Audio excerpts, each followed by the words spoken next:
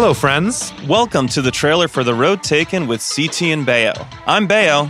And I'm CT. We've embarked on a massive world tour and are excited to experience all the thrills And boredom. that entails. To help us process our own experiences along the way, we'll be having conversations with peers, idols, and maybe a rando or two. The Road Taken with CT and Bayo, part of the Ringer Podcast Network on all podcast platforms.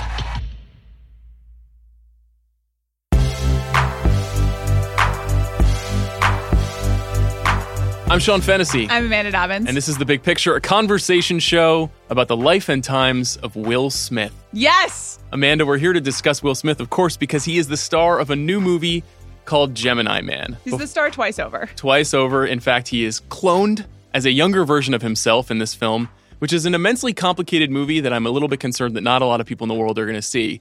So because of that, we're going to take this opportunity to talk about our top 5 Will Smith performances. How are you feeling about this endeavor?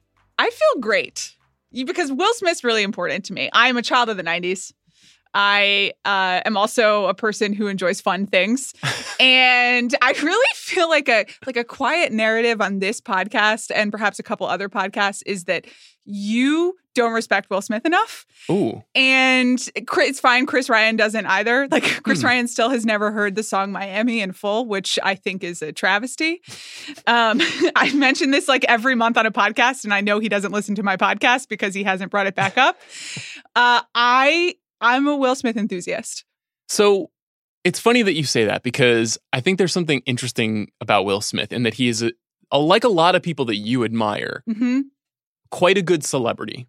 Yes. Quite a good public figure. Not always the best movie star. And it's not something I would have predicted when he first burst on the scene as a movie star. You know, we're going to get way into his career here, but obviously he starts out his career as a rapper and a music figure, very quickly transitions into being a television sitcom star, and then he moves into movies. And within, I would say, a year of being a movie star, he is a movie star. Yes. He is like a major, titanic, generational figure. It's evident from, I would say, post 6 Degrees of Separation, right, that we're going to have somebody really special on our hands. But before we get too deep into that, I think we should talk about Gemini Man a little bit. Okay. Oh, boy. I'm not super worried about spoiling this movie because I don't think that the actual plot mechanics of the movie are terribly interesting. They certainly are not. And they also, no one in the movie seems to care about them. No, they don't. Which is tough, and we can talk about that. This is, I think, despite all of the Will Smithness we're discussing, an enormously complicated and interesting movie to dissect. We don't have to spend too much time on it, but I hope you'll indulge me as we journey through some of the details. I was prepared for the Sean Galaxy Brain that's coming. I have a lot of Galaxy Brain takes. I've got some thoughts, too. I'm ready. Let's go. I know you do. So the plot of this movie is that a longtime U.S. government assassin essentially retires, but the government isn't through with him, which is a kind of an old saw. We've seen a lot of movies like this over the years. The twist here is that his assassin, who is attempting to take him out after he's been taking people out for years, is actually a younger clone of himself. Dun, dun, dun. So we travel to Budapest, we travel to Cartagena, we travel to Atlanta in the United States in search of who is truly behind this betrayal, and Will Smith is kind of fighting against himself throughout this entire film. It's an interesting movie to use as a lens to look at Will Smith's career, because it's obviously a movie about Will Smith reckoning with his life and his career. Yes. And it's not it's just not a successful movie. No. It doesn't, the plot is not terribly compelling. I think a lot of the dialogue is a little bit wooden. There are characters in the film whose roles I don't totally understand. There's a lot of, it's basically a Will Smith one-man performance with a couple of angels and devils on his shoulders throughout, including a devil that looks just like him. The reason it's an interesting movie is because it's directed by Ang Lee, who we discussed this summer on our Sense and Sensibility podcast. Somehow I don't think we'll be talking about Sense and Sensibility on this podcast. Well, it's a relevant text, I think, because nobody is having a more interesting and diverse directorial career than Ang Lee. Right. Nobody has tried to, that includes Martin Scorsese and everybody else. Ang Lee has tried to make more different kinds of films than anybody else. And he finds himself in the latter stages of his career, and I think he's pushing 65, trying to push the limits of technocracy in movies. He's looking for ways to develop new cinematic styles and new cinematic technologies. And this movie uses something very specific and very strange. And that thing is called 120 FPS 4K 3D. FPS stands for frames per second. Yes. And so what we get is this movie that, we can talk about a little bit about sort of what happens in the movie, though it's a little bit obvious, I think, what's going to happen. You can guess what happens. You can guess what happens. But because this younger Will Smith is essentially a digitally created character, he's like Gollum, but Will Smith. Okay. The film is shot in a style that, to some people, I think will look like a soap opera. To you, clearly, I think felt a bit like a video game. Yes, that was what I was thinking, and while I was trying to make sense of it visually while watching it. It's hyper real in a way. Everything is in clear definition. And that's not the way that our eyes and our brains have been trained to watch movies. Mm-hmm. There is a cinematic style that has evolved over the last 50 years that is almost panoramic, and focus is a significant part of that. The way something in the background can be focused upon, the way we can pull back to the forward frame. There's all kinds of styles that manipulate our mind when we're watching something. When you watch this movie, even though it features a de-aged, digitally created Will Smith, it actually looks, quote unquote, more real than any other movie you could ever watch because of the way it's shot. Now, I don't think virtually any human being is going to have that reaction to the movie. What was your reaction to watching a movie that looks like this? I mean, I don't want to go down the philosophy train, but real is a loaded word in this context. To me, it looks distracting. I thought about video games because I was focused primarily on the perspective and where you are sitting in relationship to the action, that idea of focus and you're really close and it's very clear that the camera and the directing is interested in the action and movement as opposed to scene setting and even the humans within it. You don't need the humans to look real. You need the action to look real. And I think the thing to recommend about this movie is there is an action sequence in it that is among the best action sequences I've ever seen. It's a motorcycle chase that essentially turns into a motorcycle fight that after it concluded, even though I was sort of half involved in the movie and not necessarily riveted by what was happening in the story, as soon as that sequence of events ended, I thought, this is what movies will be. This is how movies will look because they're able to accomplish things that do not seem hyper fake in a CGI setting that most movies cannot. And if you look back at even Avatar, which was celebrated as a huge technological achievement 10 years ago, looks bad on your TV now, just looks bad. And I think Avatar 2 might look good when James Cameron gets 10 more years of technology to develop. But Ang Lee is starting to resemble someone more like James Cameron or Robert Zemeckis, somebody who is more interested in pushing the limits of the way that movies can look and can feel and can be made than the guy who made Sense and Sensibility or The Ice Storm or, it's interesting if you use Hulk as the demarcation point for him. He made a Hulk movie. Do you remember this? I remember that. It was not very well liked. No. It was quite a brooding film. It was sort of a psychodrama, psychoanalysis of the Hulk character. But from that time, he makes a lot of very varying degree of film. So he makes Brokeback Mountain after that, but he also makes Life of Pi. And then his most recent film is called Billy Lynn's Long Halftime Walk. Yeah, I skipped that one. I know what it's... I didn't need to see the technical, science experiment at work, which is that's what he is. He is, at this point in his career, decided to focus on filmmaking as a technique. Yes. As moving parts, as a science project. So he does remind me a little bit of people like Stanley Kubrick and Alfred Hitchcock, who were always looking for those techniques to enhance the storytelling. I think in some cases the technology can get too far ahead of the storytelling. That's what's happened to a lot of his films. Billy Lynn's Long Halftime Walk also used 120 frames per second as its shooting style, but it was just a drama. And there's not a lot of intentionality behind it. There was an effort to kind of create a similarly hyper-real emotional experience, but it had sort of the adverse effect for audiences, for those precious few who saw it. I was one of them. I remember seeing that movie in theaters. There was three people in the theater, and I was like, ooh, this isn't going to go well. But, this is also the guy who made Crouching Tiger, Hidden Dragon. It's not like he hasn't been interested in pushing the limits of what a film can be or look like. It's interesting. I thought A.O. Scott put it quite well in his review about what the physical ramifications of this are, which is Junior, which is the name of the younger version of Will Smith in the film, doesn't look like the Will Smith of 25 years ago as much as he looks like a 25-year-old who is really, really tired of everyone telling him how much he looks like Will Smith. I thought that was a pretty accurate description of the literal uncanny valley that we get in the movie. What else kind of struck you about Gemini Man in general? Well, you and I saw it together and we left and you quickly went galaxy brain and you were like, this is the future of movies. And I, we were literally like in a parking lot and I was like, I'd like to get out of here, but also I don't want to have this conversation right now. But I said to you, like, I both, you're probably right.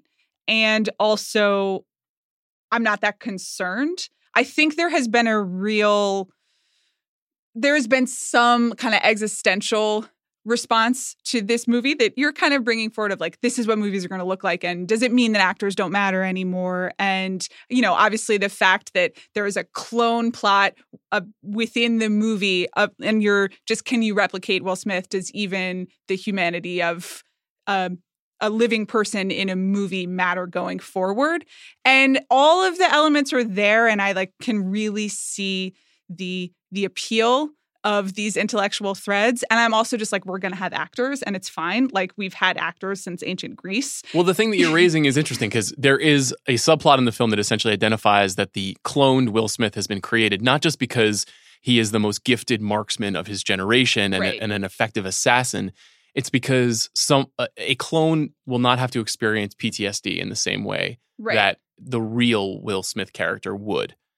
And so it's sort of, as Vince McMahon once put it in the Andre the Giant documentary, cutting out the negatives. You are able to scientifically birth something, maybe not even really a human ultimately, if it's lacking that psyche, but a tool, a weapon to execute what you want. Right. And obviously that is also a stand-in for some of the anxiety that is being created in Hollywood right now. Now, I don't think it has quite the same moral quagmire quality that the movie presents. Right.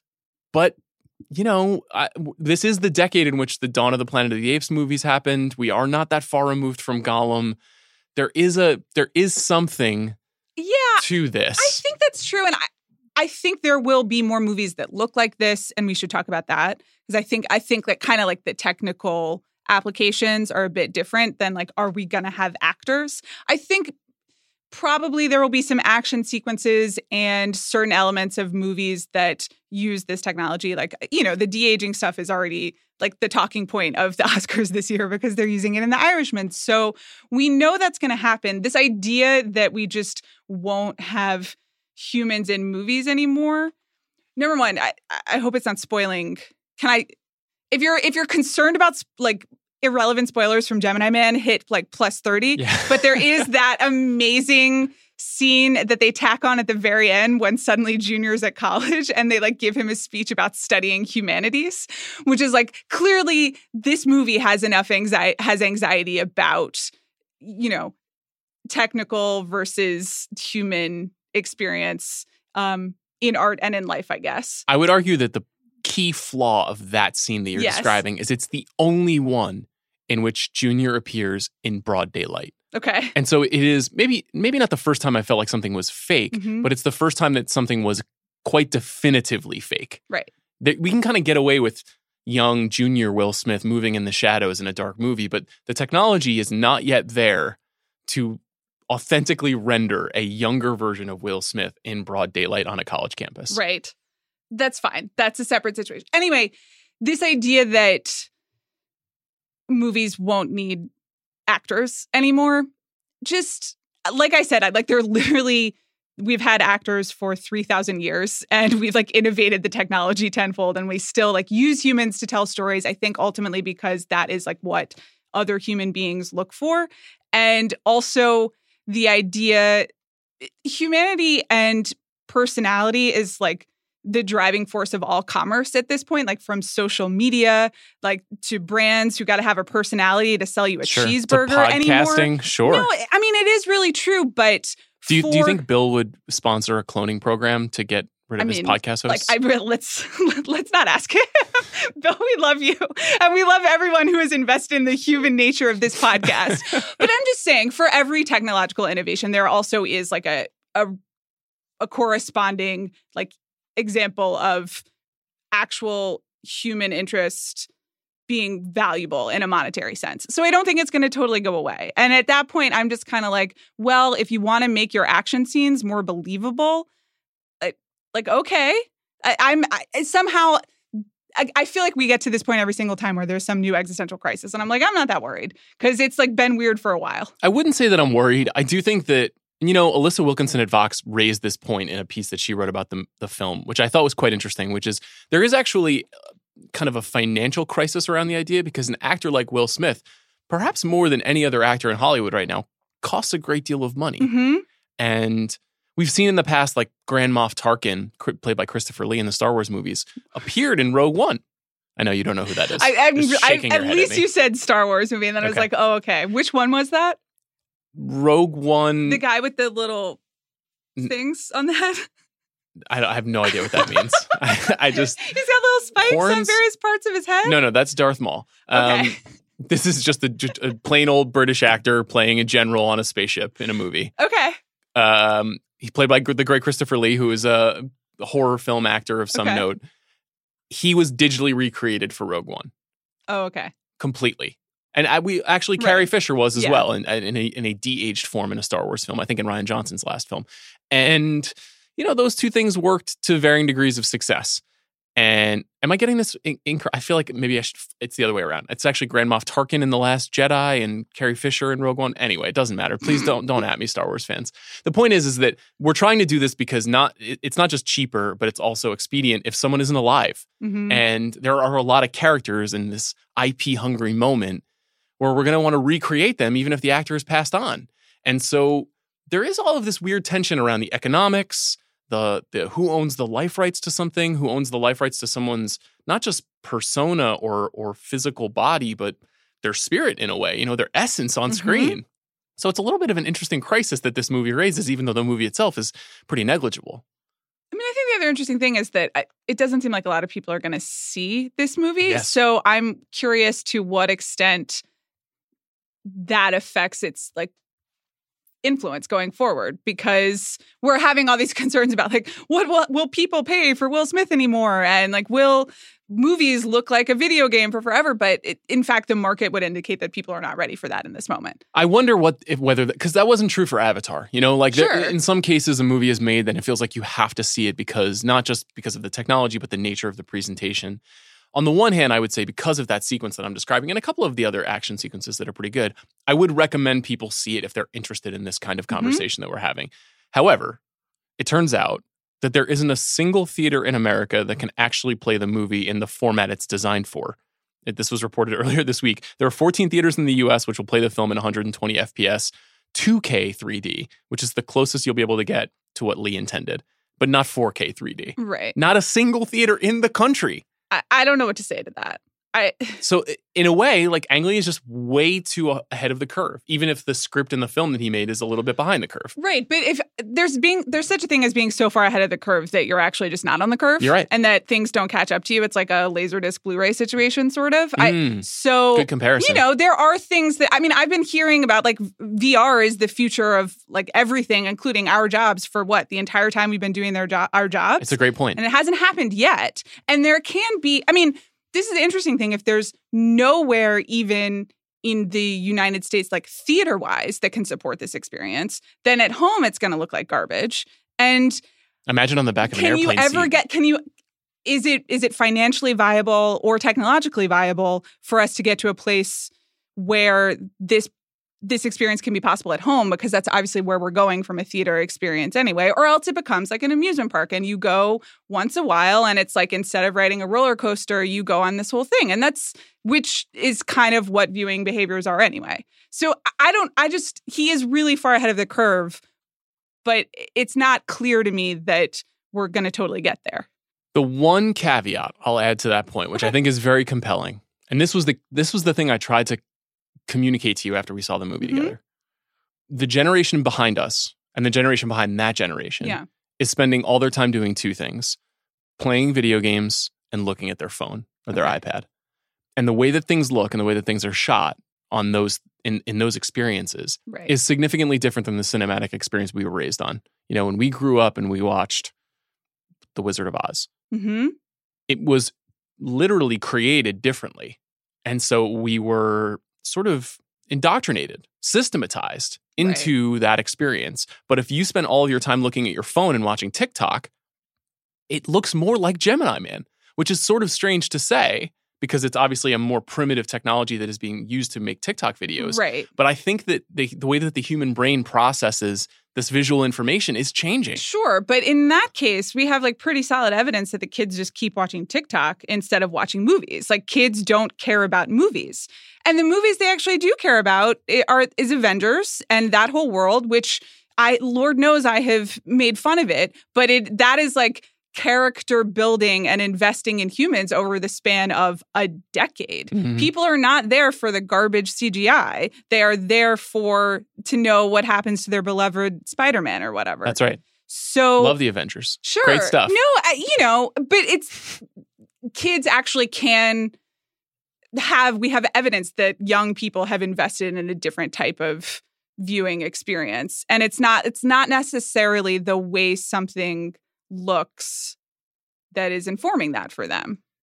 Honestly, if somebody can take the storytelling savvy and world building smarts of the Avengers and fuse it with this kind of technology and craft, I'd be curious to see what the results were. I would too, and I think it would probably be successful and it would make a lot of money. It might take 10 or 20 years, but sure. I still feel like we're rowing in that direction. Now, maybe the last people sitting in theaters will be you and I at that time, but until then, we do have 30 years now of Will Smith to think about, to turn over in our minds. Great. Which is just crazy to me that Will Smith has been around for 30 plus years. You mentioned you were a child of the 90s. Yeah. When did you first encounter Will?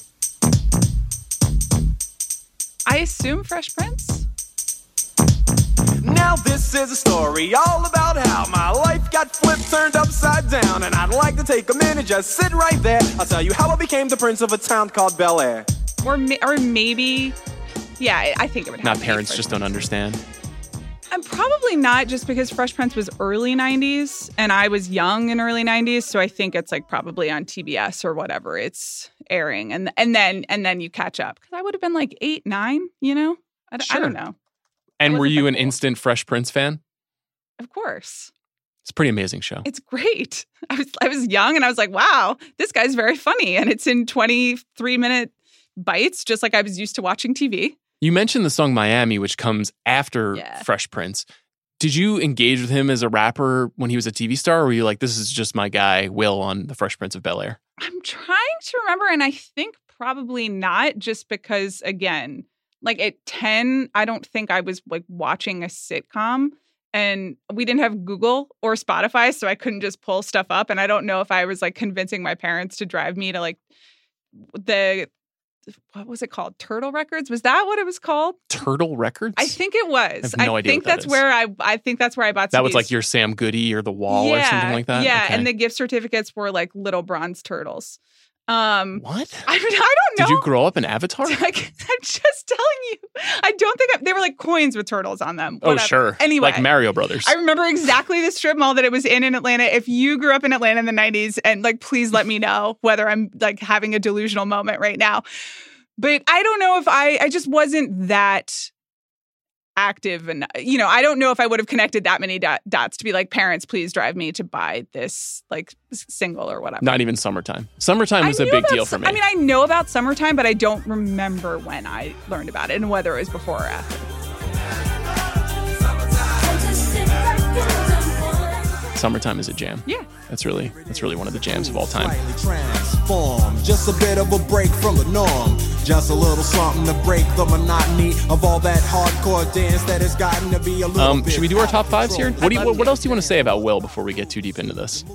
Well, I was just thinking as we were having our conversation about, technology and mediums and how cinema has evolved. Also, celebrity has obviously really evolved. And I think Will Smith has been particularly savvy in adapting to the times.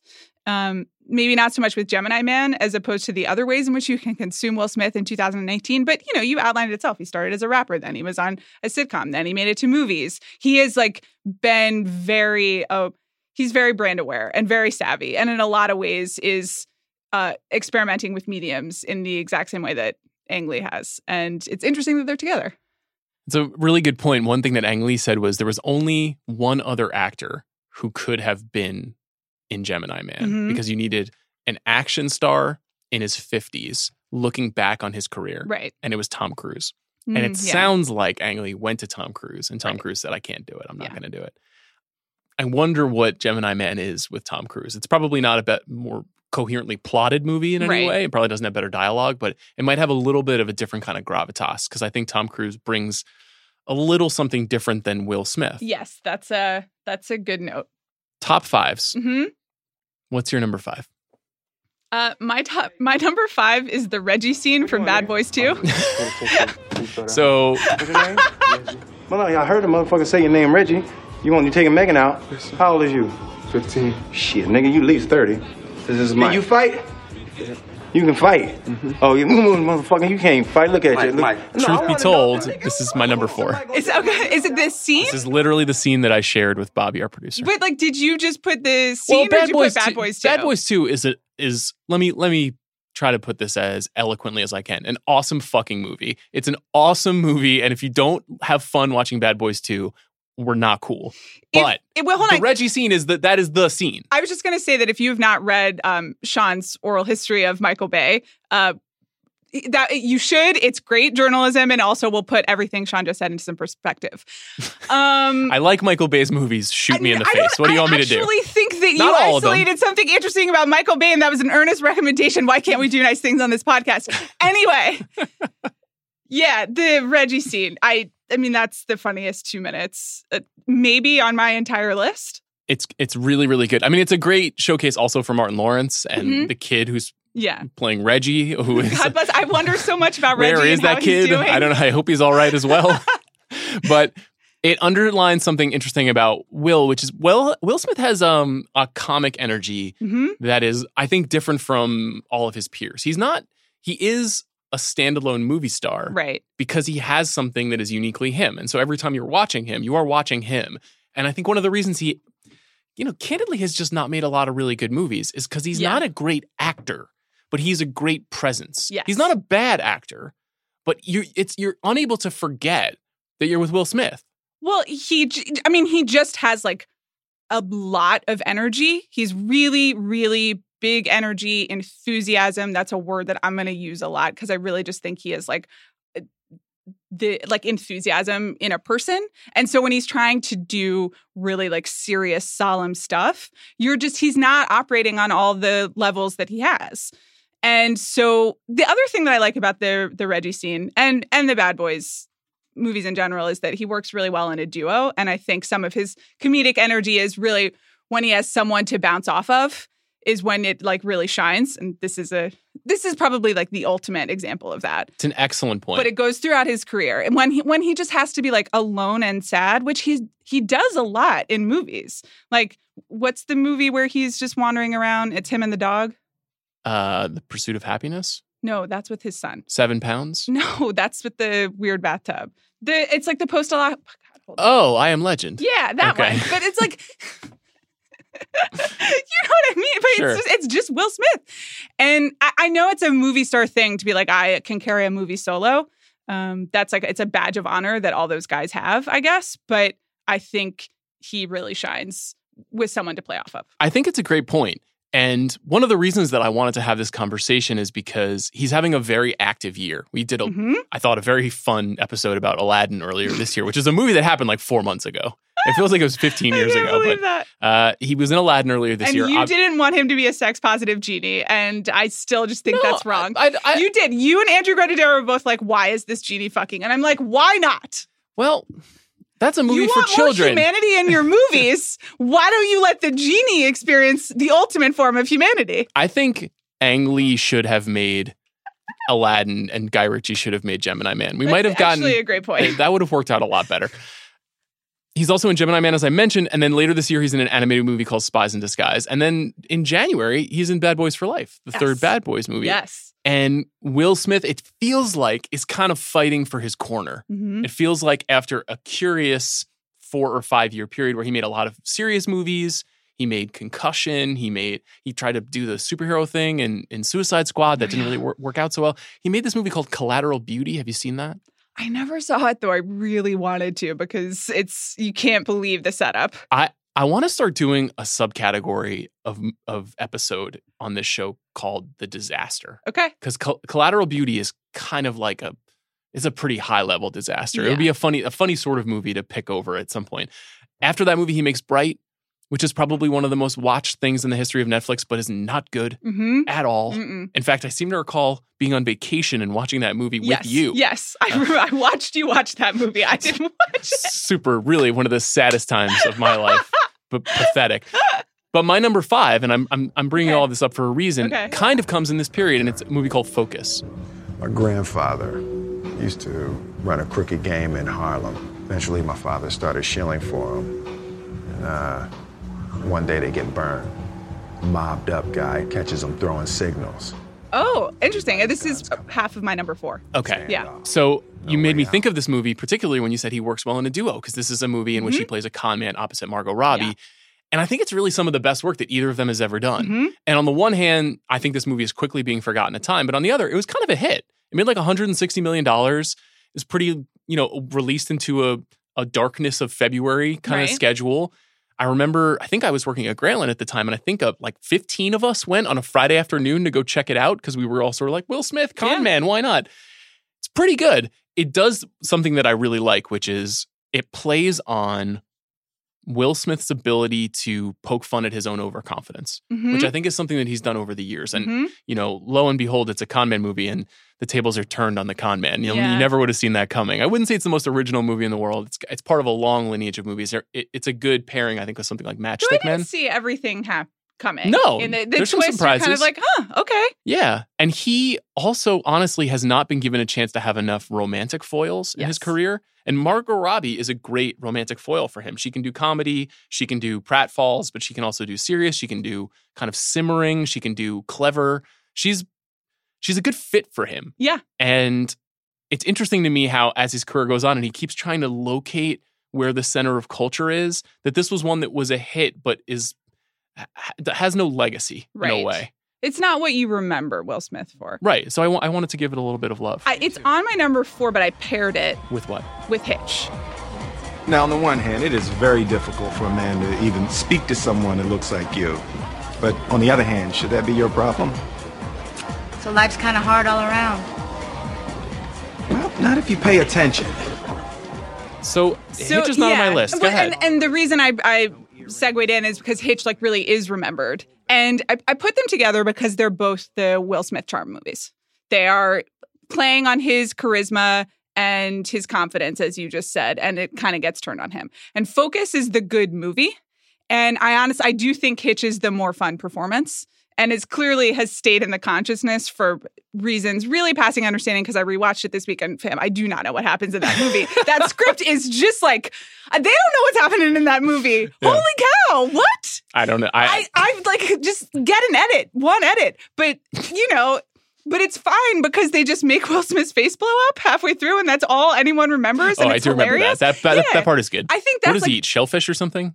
Is it a bee sting? They don't even say. Okay. There's just like he's allergic to something. Okay. And then he's just wandering around on Benadryl with his face looking crazy.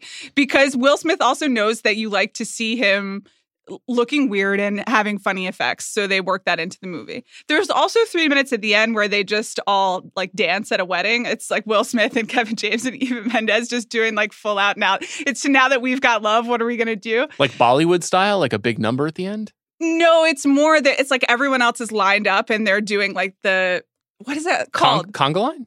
No, just like, it's basically like there's a dance circle around them, except it's like a dance line and they like kind of all walk down one by one and are. Like Soul Train style. Yeah. I got it. Soul Train style. Thank you. And I had watched 2 hours of it, basically incoherent movie, and then was just like giggling like a child. It's because all I really want in life is to watch like Will Smith be fun and dance. He's so good at communicating that levity. Yeah, I think it's such an interesting thing because that's a movie that is very well remembered, was a big hit, but I think everyone who loves it also knows it's kind of bad. It just doesn't make sense. It's also like it's the closest that you get to a Will Smith romantic comedy, which is like, why, unless I'm forgetting something, but I can't really think of any other pure romantic comedies. Well, as the the queen bee of the Right. rom-com. Like, why do you think that he never really leaned into that approach in his career? Because he's so deft Right. at comedy and light comedy especially. Well, I think in the eras that he was like Will freaking Smith, the type of rom-com was not a two-hander. It was like entirely female-focused. And, you think about like 10 Things I Hate About You and all of the terrible McConaughey. McConaughey is a great example because he's famous basically at the same time. It's kind of like late 90s, early 2000s. And he does all of those rom-coms, which are just disasters. Mm-hmm. And it's remembered as the real down point of his career. And they just don't really fit the Will Smith style of being the center of the movie. Mm-hmm. And he's willing to be in a duo, but I don't think he's willing to be the love interest, which is it's just what they were making at the time. Again, it was not a good moment in romantic comedies, so perhaps he just knew that and was like, I'm not going to do this. I always wondered why a lot of the men and women from that generation never really teamed up in something a little bit more classical like that. So, in the 30s and 40s, some of the best remembered movies are like Bringing Up Baby. Yeah. And it's Cary Grant and it's Katharine Hepburn. Right. Maybe the two single best stars of their kind at the time.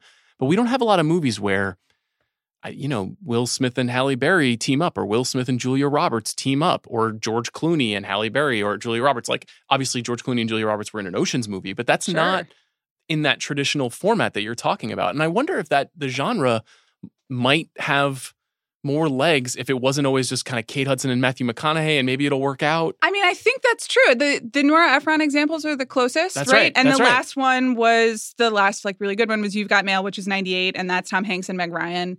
At the height of their powers. Of course. Yeah. But I guess maybe the scripts weren't there. It's very hard to recreate a Nora Ephron movie. There are a lot of people who have died trying. And then I have to assume it was also something about at that moment in movie stardom, it was so like, I am Julia Roberts and I can open a movie. It was so individually focused that I just wonder whether they were willing to team up. I know so many missed opportunities. I because agree of with that. you. It's an interesting kind of counterfactual to think about. So Bad Boys 2 was also my number 4. Okay, great. So let's go to your number 3. Okay. My number 3 is Internet Will Smith. And this is going to pair well with my number 3. Okay, because as I said earlier, alluded to, I think he has just been really adept at keeping up with the times. And there is also something like really essential and exuberant to Will Smith that lends itself to 2-minute clips. And my man has gone in. And if you have never looked at Will Smith's Instagram, I know I've made this as a joke before, but it's serious. He has a whole production company working for him just to hyper produce these jokey Instagram videos, which he has then like segued into. Remember when he bungee jumped live on YouTube? I do remember that. Right. That which was is cool. just him doing that on the internet. And now he has a Facebook watch show that's called like Will Smith Bucket List. And he like swims with sharks and stuff and like does trains for triathlons. He has like fully embraced this idea of I will be the character Will Smith on camera for the internet. And it's so good. It's like because it gets to the essential Will Smithness that as I think what people respond to in his good movies, that you're just like, oh, he has a great presence. I want to be around that person. And that worked for him in a lot of mediocre to bad movies, as you noted. And now he can just do it on the internet. Can we talk about Will Smith's laugh? Seriously, though. I mean, in your yearbook, were you named most likely to have already succeeded? Yeah. Because I feel like it's a big part of his internet persona, and obviously his fame as well. Of course. He has one of these too loud, but raucous, kind of almost like guttural. It's like it's lodged in his throat somewhere. It's like, he's sucking a lot of air when he's laughing.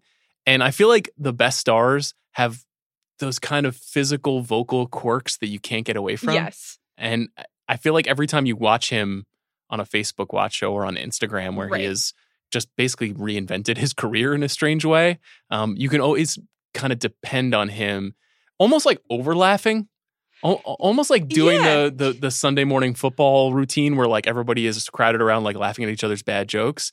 Yeah. It's funny to watch him kind of grow into that. Well, he has like a style of comedy and also just a style of acting that's like a little too much. He's always so much of, even the next two movies, which I'm sure you can guess what they are, he's reacting and he's just he's the really, really loud, exuberant person. And so a lot of that is physical and the like weird noises that he makes and his laugh. And let me tell you what, that's how you succeed on the internet. So he was just there. But like he literally, do you remember the In My Feelings challenge where all the kids were like... I do, yes. Right. So, Will Smith made one. I told you this as we left the theater. You didn't care, but it was exciting for me.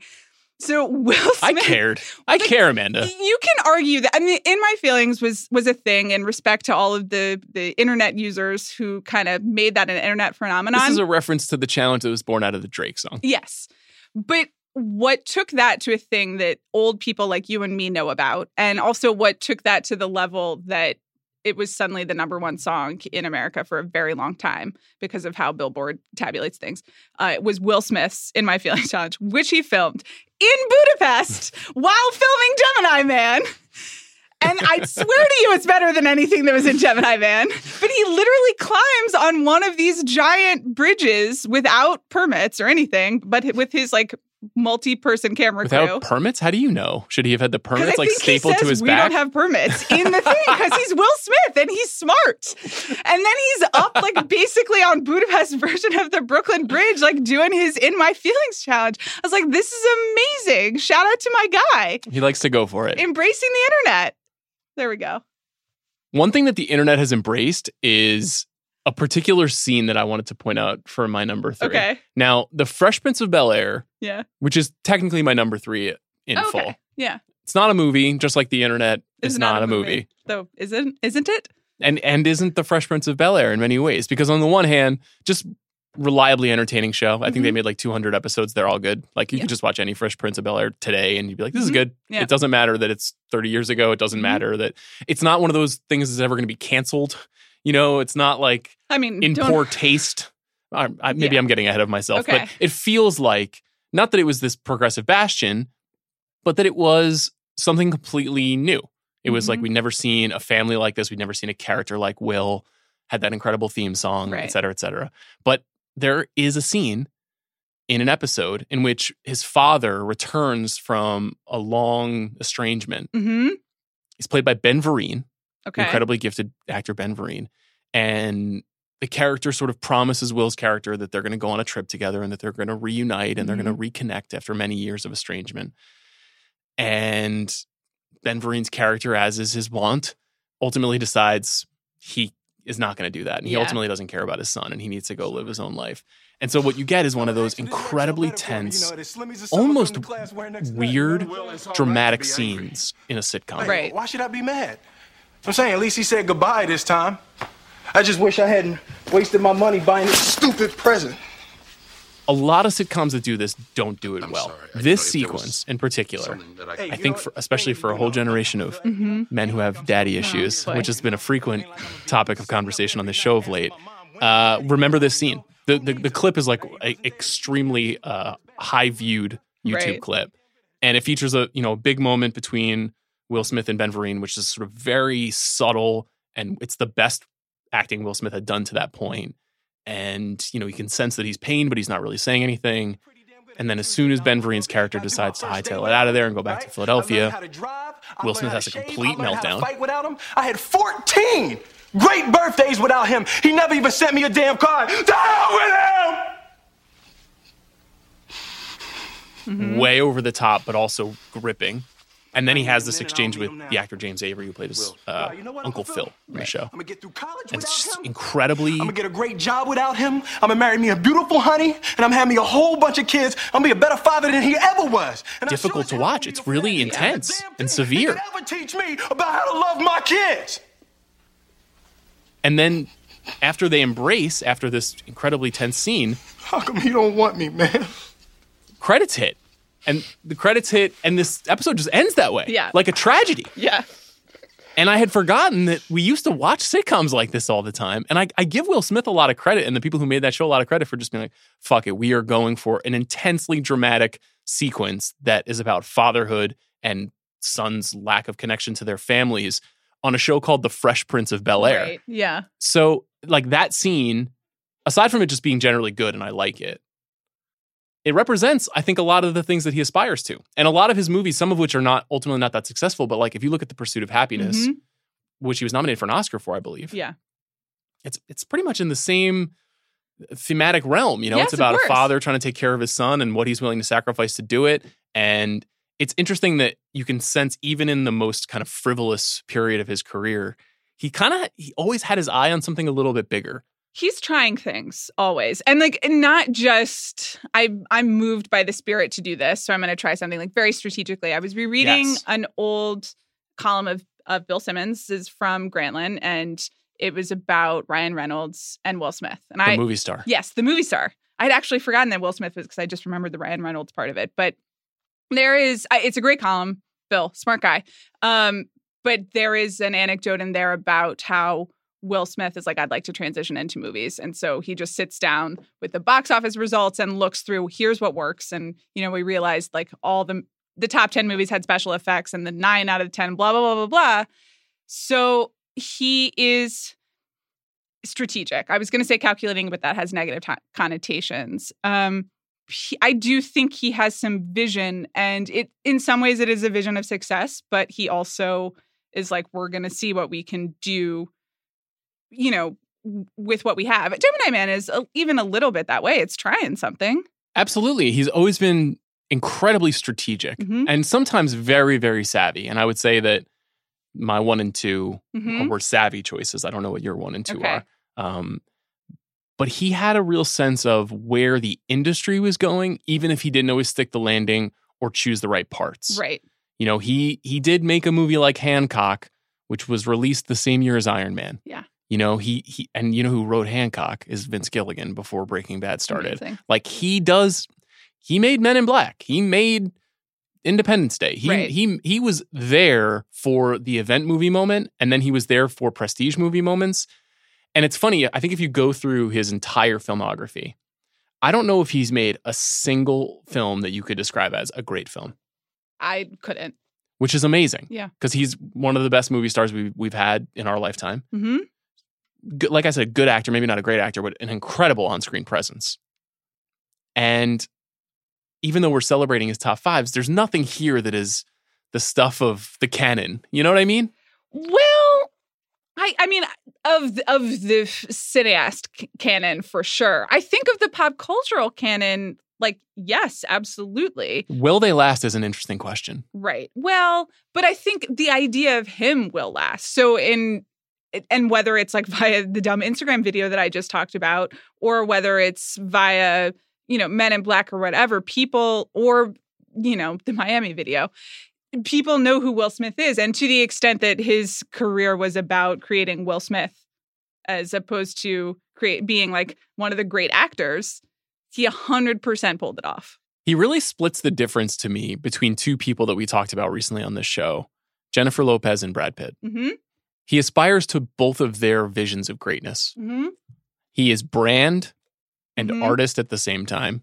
He's always been successful. He's never not been successful since he was 19 years old. It's wild. Which is incredible. Yeah. We kind of take him for granted a little bit, Absolutely. but also he hasn't done anything to make us put him in like the Hall of Fame of humanity. Right. He's a really fascinating figure. So let's get down to our number 2s. Mm-hmm. With all of that in mind, what's your number 2? Independence Day. Look at you! Ship all banged up! Who's the man? Huh? Who's the man? Wait till I get another plane! I'm lining all your friends up right beside you! This is my number 1. It is. Okay. The only reason it's not number 1 is because he's not in it a ton. I know, but when he's in it. I mean, it's fantastic. Welcome to Earth. I know. I mean, that's all it is. It's the confidence, the slight headishness, the extraness. He's loud, you know. Elvis has left the building. Just like, there's so much of the movie, he's just like kind of in a cockpit and he just kind of has to yell. And that can be a star-making location, as we have learned, but it's certainly in this case. But sometimes you're Mark Hamill and sometimes you're Will Smith. Yeah, you know, he's true. Will Smith. It's true. It doesn't matter the circumstances. He was so outsized in that movie, and that movie's ambitions and storytelling were so outsized. And I don't mean in the sort of like creatively ambitious way. They were just like, we don't care how corny this is. We're going to capture your attention and hold it. Yeah. And I'll never forget that summer when I saw that movie. That movie was the event of the universe when I guess I was probably 13 years old. It absolutely was for me. And I mean, the Bill Pullman megaphone speech is possibly the most important moment in cinema. in my small child brain, I was just like, this is gripping. Yes. The script, the writing. It honestly still is a really great speech, honestly. I enjoy it. The movie is like borderline terrible upon re-examination. It's so hokey and so manipulative. And obviously, like, the effects don't age well in a movie like that. Yeah. But I thought the Will Smith stuff just worked perfectly still. I mean, it's my number 2 for a reason. The only reason it's not number 1 is because the Will Smith experience is a little bit about being front center and just like running the show. And so You wanted more. Yeah. In this case, I still think of like 8 other people in Independence Day. Well, it's an ensemble cast, if you will. Yeah. Judd Hirsch. Okay. Jeff Goldblum. The Jeff Goldblum He's stuff good. is pretty good. Vivica A. Fox. Yeah. Remember that? That was a moment. Yeah. Good movie. I'm Great a fan of Independence Day. Me too. My number 2 is Ali. That man's so ugly, when he sweat, the sweat run backwards off his forehead just to stay away from his face. Okay. It's not on my list. I gathered that. I tried actually. I went back and rewatched it. It's an A for effort. Okay. I don't give out awards for effort ever in any realm. He's a very credible boxer. Mm-hmm. Oh, okay. Interesting. That would not have occurred to me. It's the only time I think he really, truly let a director challenge him. Okay. Which is something that I wish he would have done more of. There's obviously this very well-known story that Quentin Tarantino wanted him for Django Unchained, for the Jamie Foxx role, and he'd agreed to do it and then pulled out at the last minute. And there was rumors that it was because he was uncomfortable with the content of the film or the way that Tarantino wanted to tell that story. I can't confirm whether that's true or not. I wish that Will Smith would turn himself over to filmmakers more frequently because he had the chance to be Clay. I don't mean Cassius Clay, like Clay in a director's hand. And I think the reason Gemini Man happened, honestly, is because Will Smith, when he was overseas at some point, made a bid on Instagram to Ang Lee and said, Ang Lee, I'm here. I think he was in Taiwan. He said, I'm in your home country. Let's make a movie together. And I think that's why the movie happened. Incredible. Now, I wish he had gotten Ang Lee in 2005 and not in 2019 when he was in his Robert Zemeckis phase. Mm-hmm. But Will Smith goes to Michael Mann in an interesting period. And I think Ali has moments and aspects of greatness in it. Okay. And I think Will Smith has moments and aspects of greatness where he's not becoming Muhammad Ali, because that's impossible. I actually was watching some clips of Muhammad Ali on the Dick Cavett show this morning, and I was like, we'll never have this again. Yeah. This is the coolest, most interesting person that has ever lived. It's just riveting to watch him on television talking to Joe Frazier. Mm-hmm. But Will Smith gets close to an interesting version of Ali. He always looks the part properly. He does something about the internalized pain and frustration and anxiety that Ali has that is really great. And he does also do that thing that you're talking about, which is he's a great dance partner. Mm-hmm. You know, he gets to be a dance partner with John Voight as Howard Cosell. He gets to be a dance partner with Jamie Foxx as Bundini Brown. Jamie Foxx, also another actor who should always be a supporting actor. So interesting every time he's the supporting actor. So much less interesting to me when he's the star. Right. But Will Smith in that movie, I admire that he tried to do that. Yeah. And I think it might have scared him off of doing some other things like it. Right. But I like that he did it. And there's a lot about that movie I like. Right. I kind of assumed it would be on my list, and I went back to rewatch it. And it's not on my list just because I realized that what I want from Will Smith is I don't want him to be someone else. I want him to be Will Smith. There are too few people who can be that shining version of themselves. And it's like you were watching clips of Muhammad Ali. There will never be another of that. And that's a whole other level. But there will never be another Will Smith with his particular blend. He's interesting and has that charisma. And I'm just like, let that shine. And there's something so reserved He's about... muted. I don't want muted Will Smith, as you'll see from my number one pick. It's not interesting to me. But it's not that it's not interesting to me. It's just that I value him for other qualities. It's not him at his best. Well, yeah, that's true. It's not him at his best. So what's your number one? It's Men in Black. What's so funny, Edwards? Your boy Captain America over here. The best of the best of the best, sir. With honors. He's just really excited and he has no clue why we're here. That's very funny to me. Y'all ain't laughing though. I just, again, my husband was making fun of me earlier because he's like, why is Men in Black so important to you? Like, it's not that good a movie. And friends, I rewatched it yesterday. It's not that good a movie. But there is, I guess this is when I was just like, this is the movie star for me. I don't know what to tell you. Sometimes we talk about our childhood on this podcast. I think it just is also, there is that double act, as you said, and he gets to be confident. I like a little bit of a dickhead in an actor, as we've discovered. I mean, it's true. We also talked about it with Brad Pitt, but I like it when they're flexing a little bit. He's funny. I also just don't know. That movie doesn't work as well as it did, but that movie worked and was a sensation. And I don't know who else can sell that. Well, we got to look at it this summer. Right. When Men in Black International was and released. And they didn't sell it at all. And it was not Chris Hemsworth and Tessa Thompson, two people that you think are good. Right. Two people who are like, I'm a fan of them. Chris Hemsworth, very charming, has a lot of that, the same antic energy. And just, no, it didn't work. But it's a miracle that this movie, it's like literally a miracle that Men in Black is a franchise. Like, what on earth? It makes no sense. Also, I had to pick a movie that had the Will Smith credit song because the Will Smith, like, the most important thing to me is that you're sitting in the movie theater at the end and then Will Smith starts rapping really cornily. It's really, you can't have the full Will Smith experience without that. As you know, when we went to Aladdin. You got so excited at the end of Aladdin. That's the most excited you were in a movie theater this year. They did A Friend Like Me with DJ Khaled. What the fuck? But also, I was like, 12-year-old me would like lose her shit. So sometimes you just have to honor your childhood. And also, it's just plain Will Smith. Will Smith makes that movie happen. Do you think that 12-year-olds around the world are into Will Smith now? I don't know. I mean, they certainly were into Aladdin, and that's like, again, that's him channeling his Will Smithness into the audience that can find it. I had a fascinating experience. I was trying to find some like Will Smith interviews or just kind of read some stuff over the years. And so I Googled Will Smith GQ because I assumed at some point GQ had interviewed Will Smith, and I got pages and pages of results about Jaden Smith. Like, I honestly couldn't even get to the point where it was a piece about Will Smith. Was it like Fit God Jaden Smith wears hat? It was just like thing after thing about Jaden Smith. And I get that because Jaden Smith is like very, very popular with the young audience that GQ was targeting. And also like SEO is broken before a certain point. It's fine.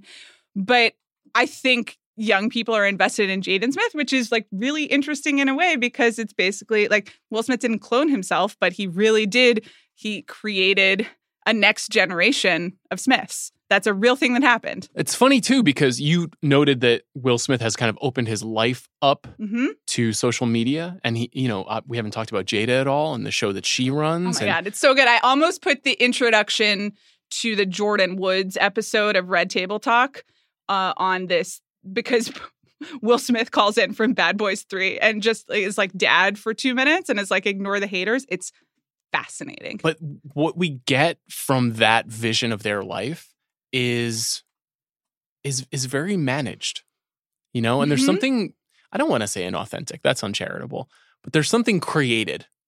There's something virtual, of course, about what is happening in that version. And what you didn't get for many years is, Will Smith has treated things the same way that Julia Roberts and Tom Cruise and people of their ilk have treated their careers, which is like, I don't really have to open my life up to you in a 6,000 word profile. Right. Because I don't care. Yeah. Like, it doesn't, no one does that now. Right. But even in 1999, Will Smith was not bending over backwards to let somebody examine him with Freudian psychology. Right. He always had a critical remove from that approach to the things. And as a star, it served him well. Mm-hmm. You know, we never got sick of him. We never put too much of our energy into his inner life because he never even let us in. You know, when I was researching the Fresh Prince episode I was talking about, he was interviewed about it a few years ago, I believe for Rap Radar. And the interviewer asked him, like, this scene was a big deal to a lot of young people when they saw it. You know, where did it come from? Like, tell us about the experience. And rather than say anything about himself, he only talked about James Avery and everything James Avery did for him in the scene. Now, it's a sincere and kind of moving story that he's telling. Right. But he's telling a story. Yeah. And he's closing himself off in a way. He's protecting himself from that conversation, which is well within his rights. But it's interesting that he has been so varnished and so closed to the kind of star examination that we put people through and has seized control of the operation for himself. That's why he's so good at Instagram, because he's like, you want to know about me? Here's me. Right. Here's the pruned version of me. I mean, in a lot of ways, he was just ahead of everyone else who's figuring out that that's how the way that you do it, which is that you manage what you give to people and you create a brand, an identity outside of yourself that sells things. And he was doing that 25 years ago with the Men in Black credits. At the risk of circling the existential drain, I wanted to ask you a question on a podcast. Oh, great. A couple of weeks ago, Chuck Klosterman was on the Bill Simmons podcast, and he said he had changed his mind about a long-standing theory that he had about the way that people communicate and present themselves on the internet, which was for years he thought it was a performance and that the authentic person was the person you spoke to. Right. But the person on the internet was part of this character that they had created, much like the character that Will Smith has quote-unquote created. Right. But now he's changed his mind. And it's the reversal? It's the reverse. The real person. Yeah. The person who's unafraid to show their true colors is the person on the internet. Right. And in person, when you're speaking with someone, they're managing things. Right. So the real answer is that neither are the real person. And every interaction that you have in real life is a performance and a projection of something that you're trying to manage in the world. Whether it's, I mean, that's true. Who you present like on a podcast versus, the conversation you and I will have later this afternoon versus like the conversation I'll have in my head are three different things. Which one is the quote real me? I don't know. That's for you to decide, just like Gemini Man. That's exactly where I was going with this. Are there any stray Will Smith performances you want to cite? This is a man who's made a lot of bad movies. We've skipped over a lot of them here. And also a lot of movies that are like not bad, but are completely forgettable. Like I, Robot, which was a massive hit. I was assigned to see that for homework in some bullshit science class that I had to take at college for science credit. Yeah, because I went to like a liberal arts school, so you had to have like 3 science credits. And I took the easiest one that was about robotics or something. Okay. And so they assigned me I, Robot, and I didn't go because in college I didn't like doing my homework. Rather than assign you an Isaac Asimov story, they assigned you I, Robot? I told you I picked the bullshit class. Okay. Why are you mad at me? I'm not mad at you. I'm mad at the school. Okay, me too. Legend of Bagger Vance, you checked in on that one? Jesus Christ. I have seen that movie. I don't remember anything about it, which I am told is good. That I don't remember it. That part is good. The movie is bad. It's a magical African-American character. It's really just not a win. It's directed by Robert Redford, stars Will Smith and Matt Damon, and everyone hates it. That's pretty hard to do. Yeah. Shark Tale? Don't know what that is. It's an animated movie. Okay. Did you like it? I haven't seen it. Okay. Are there any animated movies on this list that you have seen? One might call Anchorman 2: The Legend Continues an animated film. Oh, yeah. Okay. Good cameo in that movie. No, I mean, he's just made... He plays the devil in Winter's Tale.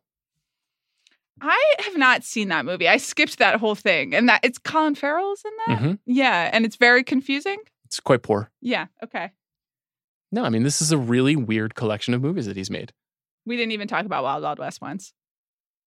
Okay. We didn't do it as a 1999 rewatchables for a reason, is what I'll say. It is also similarly a high-level fiasco.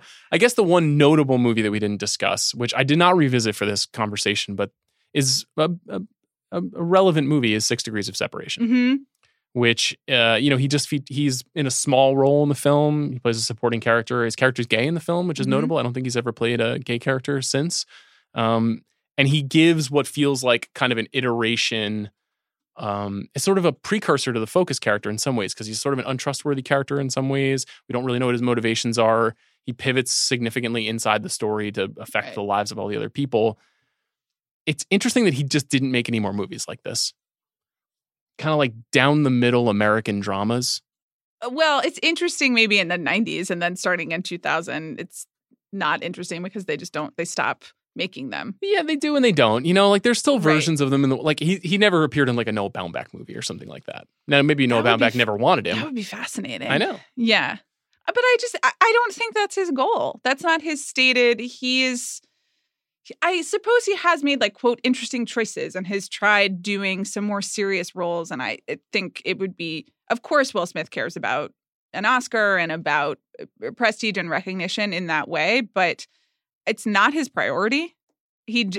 Clearly he just wants to be a star and have an empire, and he has for a long time, and it works for him. Let's close on this. Okay. Do you think Will Smith will ever win an Oscar? Well, I'm looking at his future credits right now. I forgot that he's playing Richard Williams.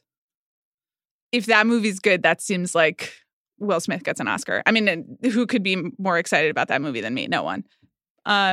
You want to talk about what that means a little bit? Richard Williams, of course, Richard Serena Williams, and Venus Williams' father. The father of Serena and Venus Williams, and who was an integral part of Serena Williams becoming the greatest tennis player of all time, and Venus Williams becoming one of the greatest tennis players of all time in very unlikely circumstances because of the nature of the sport of tennis. And he is a larger-than-life figure, and in a lot of ways has inspired the LeVar Balls of the world and kind of the aggressive sports dad, if you will. And Will Smith will be playing him. That's why I asked about Oscar, because I feel like we're going to be here next year talking about King Richard, Will Smith's bid for Oscar after many tries in the past. Amanda, thanks for chatting about Will. It's always my pleasure to talk about Will Smith, Sean. We're going to come back next week, and we're going to have a Parasite Palooza. Yes. We're going to talk about one of the best movies of the year, so please stay tuned to The Big Picture for that.